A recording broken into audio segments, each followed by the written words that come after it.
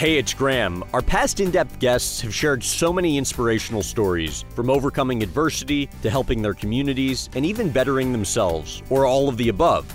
We're sharing one of these uplifting stories from the archives each Thursday, and we hope they'll serve as a small slice of positivity in your day.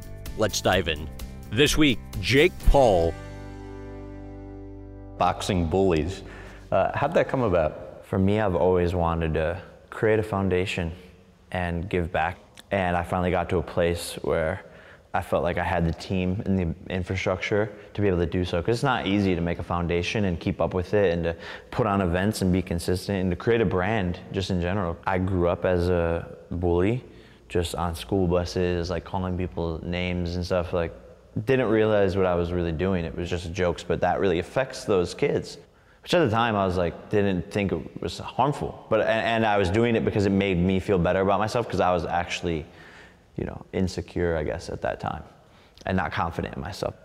And so when I got older, I started posting my videos online and I was getting all these negative comments. People from my school were like, your videos aren't funny, you're an idiot, you're cringe, you're a clown, you're making fun, like you look stupid. And that affected me. And it still does, like, till this day, because those comments are real. And basically, that was my experience of getting cyberbullied. And I see it as such a big problem in our generation that no one's really talking about. It's crazy, because it affects so many young kids. I know it affected me, and I see it all the time. Negativity on the internet is so powerful. And so, just wanted to fight back and raise awareness against it as much as possible. And boxing helped me gain the confidence to not necessarily care what people are saying about me anymore. I think boxing helped me find myself, gave me a purpose, gave me motivation, and it made me confident in myself, to tell the truth.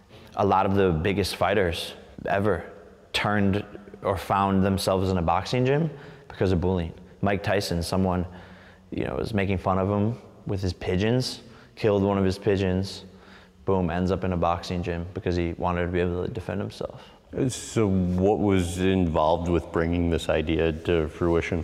Man, it was a long process. Months of just planning, ideation, what are we gonna do? What is our purpose?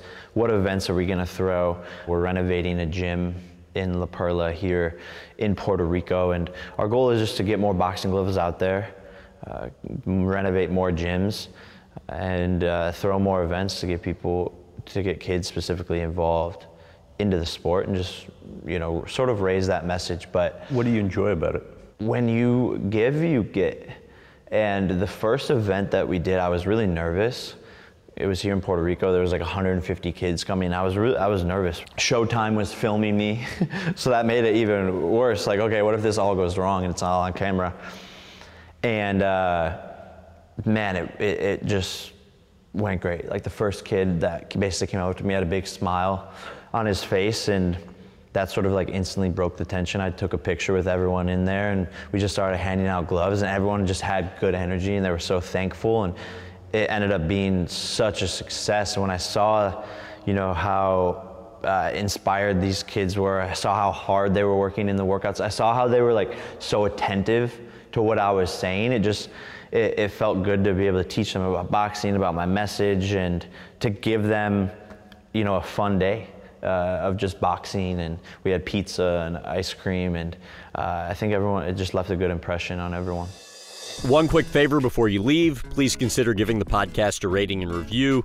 These go a long way in helping us reach new listeners. Thanks again for your support.